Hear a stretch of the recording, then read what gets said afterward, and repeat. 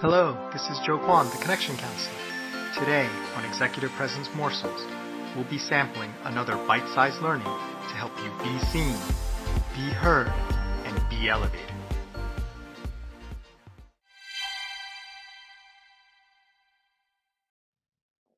Hello, happy Thursday. This is Joe Kwan, the Connection Counselor, and welcome back to Executive Presence Morsels, episode 254. Connection Week, and today we're going to go over detour number 3, which is going to prevent or steer you away from the connection that's really going to help you professionally. Today we have a concept which is so common and we all do it. It's a little bit perhaps difficult for me to explain succinctly and clearly and in a short amount of time, and I'm going to do my best. If I don't do a good job explaining it, certainly look up the term. There's books written about it and articles because it's so important. I want you to make sure you understand it, even if I'm not able to give you a full rendering in the 5 to 10 minutes that I try to limit each of these episodes. So this concept is called switch tracking. So I first heard about this, I believe Sheila Heen, who's one of the authors of this great book, Thanks for the Feedback by Douglas Stone and Sheila Heen, was on one of my favorite podcasts, and she was a guest. I think it was, The Hidden Brain, which was the podcast she was on. And they were talking about this thing that happens in conversation where you give someone feedback, right, about a thing that, you would like to change. And in response, instead of addressing the feedback or talking about the feedback, usually it's like a defensive thing. They hit you back with a different type of feedback for you, right?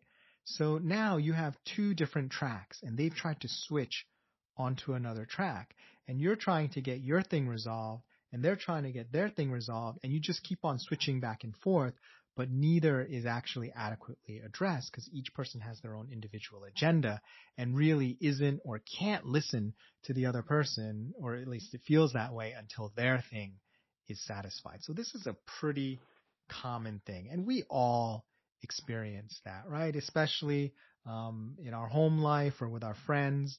You may say something like, well, I was really upset when you did this to me, or you said this to me, or you treated me this way, and then you're hoping for an apology or at least a discussion around it, and then you get back, well, what do you expect? You've been doing this and that to me for all these years. Or yeah, I'm really sorry about that, and I'm glad you brought it up. And you know what? You do this other thing to me that makes me really upset. Right? So what ends up happening is, instead of having a conversation about anything, you're just switching back and forth between two things, and each person is almost trying to win in a way and have their thing done first. And that can really be very detrimental to connection. And the sort of metaphor I like to use, in addition to like the train switch tracking, is when you're having opposite conversations, it's almost like you're in a rowboat, and each of you have one oar, and you're rowing in separate directions. So then the boat, instead of moving forward to a destination, or even backwards if you wanted to move backwards because the thing is behind you, you're just spinning around in a circle over and over and over. And I don't know about you, but I'm about to get a little nauseous from spinning over and over, faster and faster and faster. No end, no destination in sight, because the energy that is put into it keeps on switching things around and doesn't advance anything in like a vector, in like a positive direction where things can actually be resolved and improved.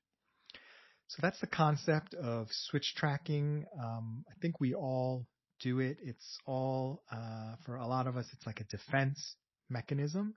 And relationships and systems of performance and relationship and teaming are complicated, right?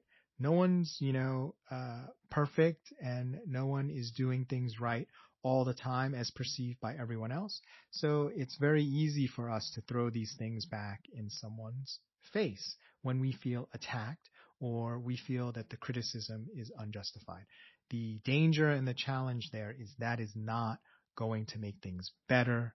It is not going to help with connection. In fact, it really creates disconnection and takes us away from the thing we want, which is for us to be connected, communicating well, and working well together to succeed together, to move forward together instead of spinning around like that rowboat on the ship, getting more and more nauseous as time goes by.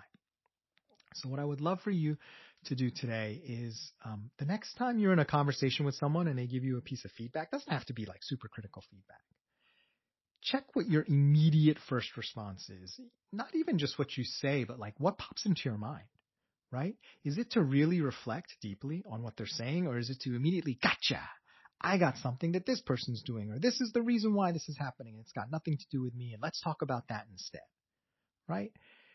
Do you, as a natural gut reaction, switch away from the painful realization that there may be something that you're doing that is being received poorly and is negatively affecting this person? Do you have the ability to stay in that briar patch and take that feedback and listen to it and be open to it? Doesn't mean you agree with it or think that it's 100% right or that there aren't alternate explanations, but do you give the space for more to be revealed, or do you immediately, as a knee-jerk reaction, like when you, like the doctor, when they tap your knee to check your reflexes and boom, your knee kicks out, right? Is that your reaction to reflexively switch track and talk about anything else except your role, your responsibility in the dynamic, in the constructive feedback, in what the person is bringing to you sincerely and, sometimes vulnerably, because sometimes they're in a position where to provide that feedback doesn't really help them, and actually, especially if they work for you, may put them in jeopardy in terms of how they're evaluated or seen as a team member.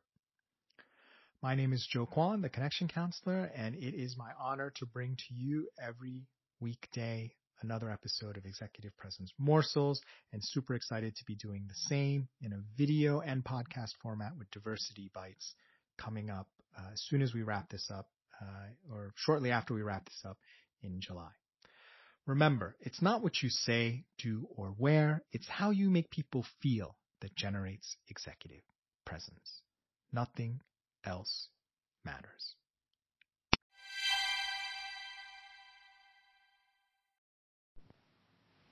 If you like, please stay tuned for a preview of tomorrow's episode, brought to you by our sponsors.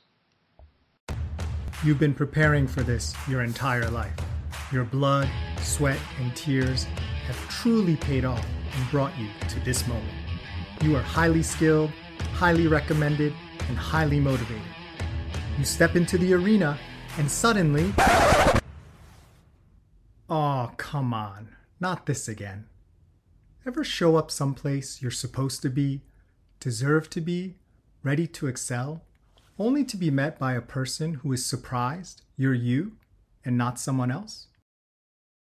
Most leadership training for underrepresented professionals doesn't address the unique context of being in an environment where your advancement is still considered an anomaly.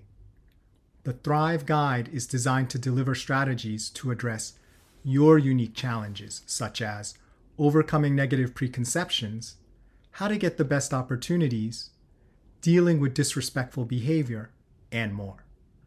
By the end of this course, you'll have a guide to thrive, not just in some promised tomorrow, but wherever you choose to be today. Let's get thriving.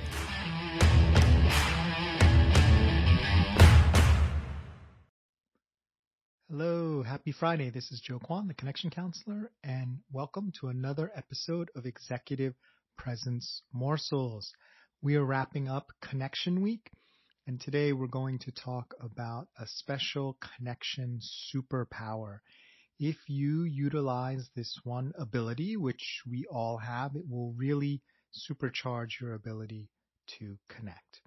And cutting to the chase, that superpower is curiosity, and the power to be curious and your ability to be engaged and be curious as you're speaking with people around them, connecting with them, cannot be overestimated.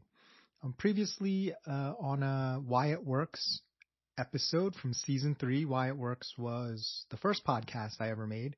a few years ago where we used video clips and from movies and TV shows from popular culture to sort of explain. Thanks for listening. Can't wait to be with you again. Join us next time for another tasty Executive Presence morsel.